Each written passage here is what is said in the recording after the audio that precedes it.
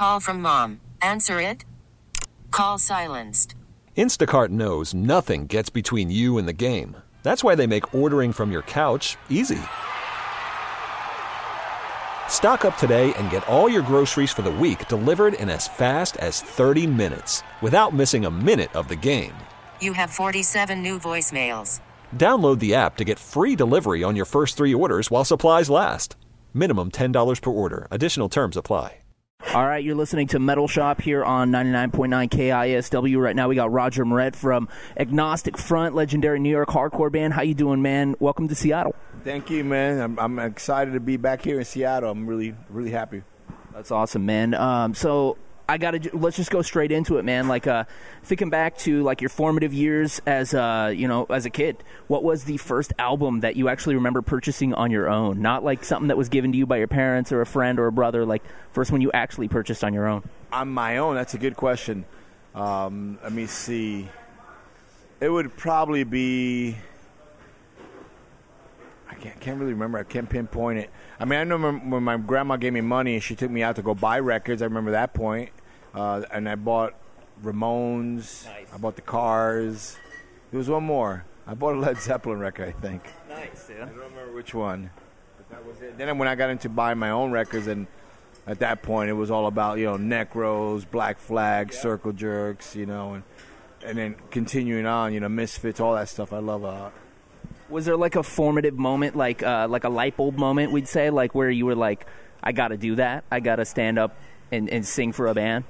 Well, you know what it was? It was never about it was so weird. The scene back then was more about a bunch of us together, and we had a lot to say. Wanted to make a change. We're screaming for a change. Yep. So I knew there was a bunch of friends of mine that felt like I felt like we got together and we just did a band, and that's how it was. It was never like, oh, I want to be like that guy and the Ramones. At that time, they were big. It was just like, no, me and my buddies, we were the youth at the time, and we had our own things we had to say. Okay.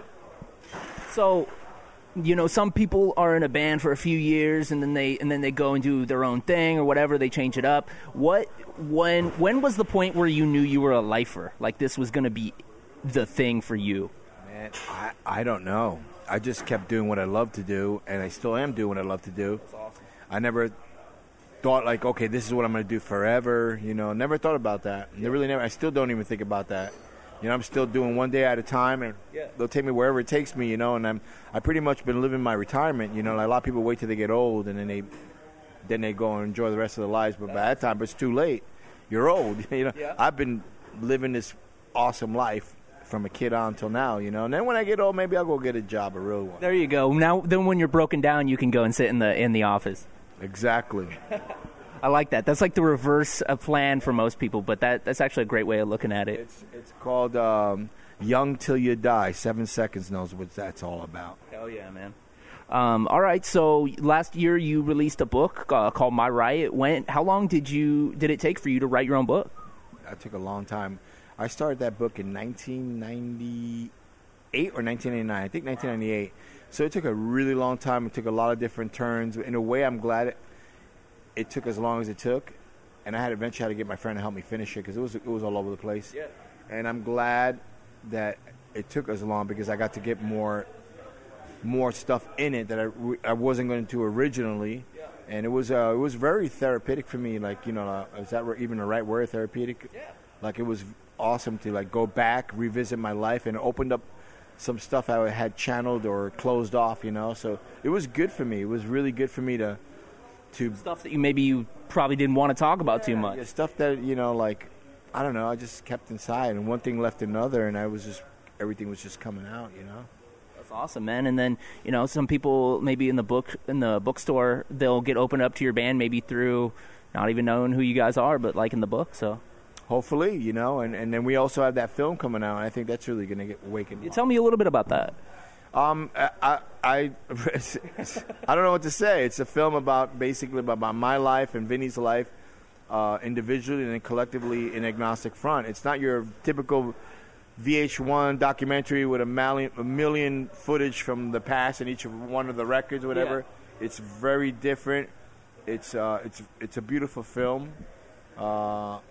beautiful to watch. It's a great story. It's like a movie. It's really nice. Yeah.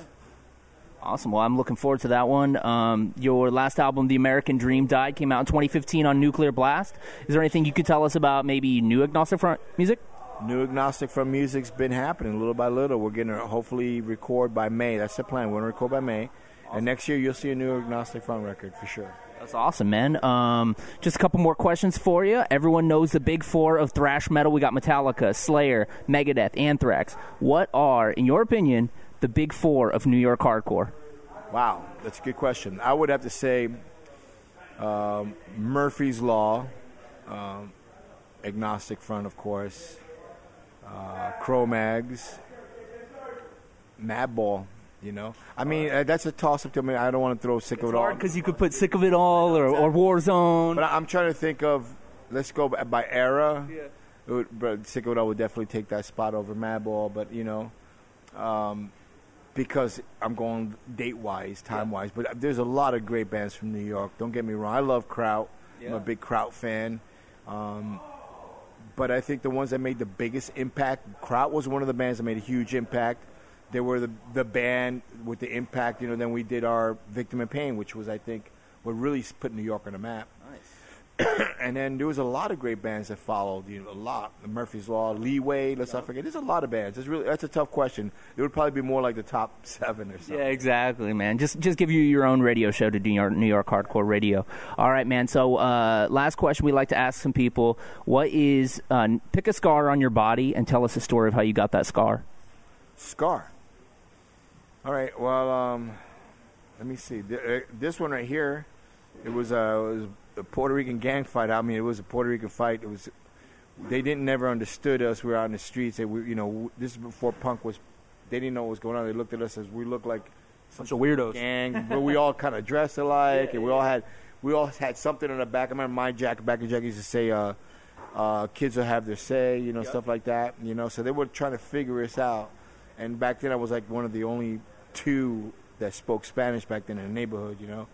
And I was just trying to defuse some situation, and knives would come out of nowhere and like that. I remember a knife came out, and I blocked it with this hand. Just scored me, you know, right there. Damn, right on That's the one wrist. of those things, yeah. It was crazy back then, you know. Yeah.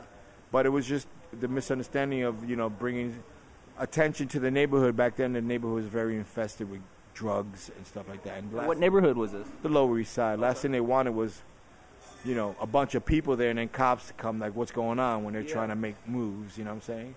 So it was just misunderstanding, and got a little stabbed up in a way, you know, that's it.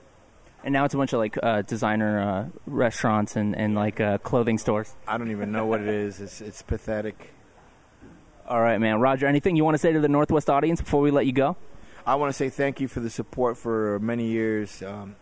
Thank you for listening to my music. Thank you for taking the time to listen to punk hardcore worldwide, you know. And thank you.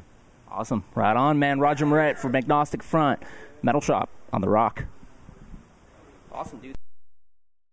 This episode is brought to you by Progressive Insurance. Whether you love true crime or comedy, celebrity interviews or news, you call the shots on what's in your podcast queue. And guess what? Now you can call them on your auto insurance, too, with the Name Your Price tool from Progressive. It works just the way it sounds. You tell Progressive how much you want to pay for car insurance, and they'll show you coverage options that fit your budget. Get your quote today at Progressive.com to join the over 28 million drivers who trust Progressive. Progressive Casualty Insurance Company and Affiliates. Price and coverage match limited by state law.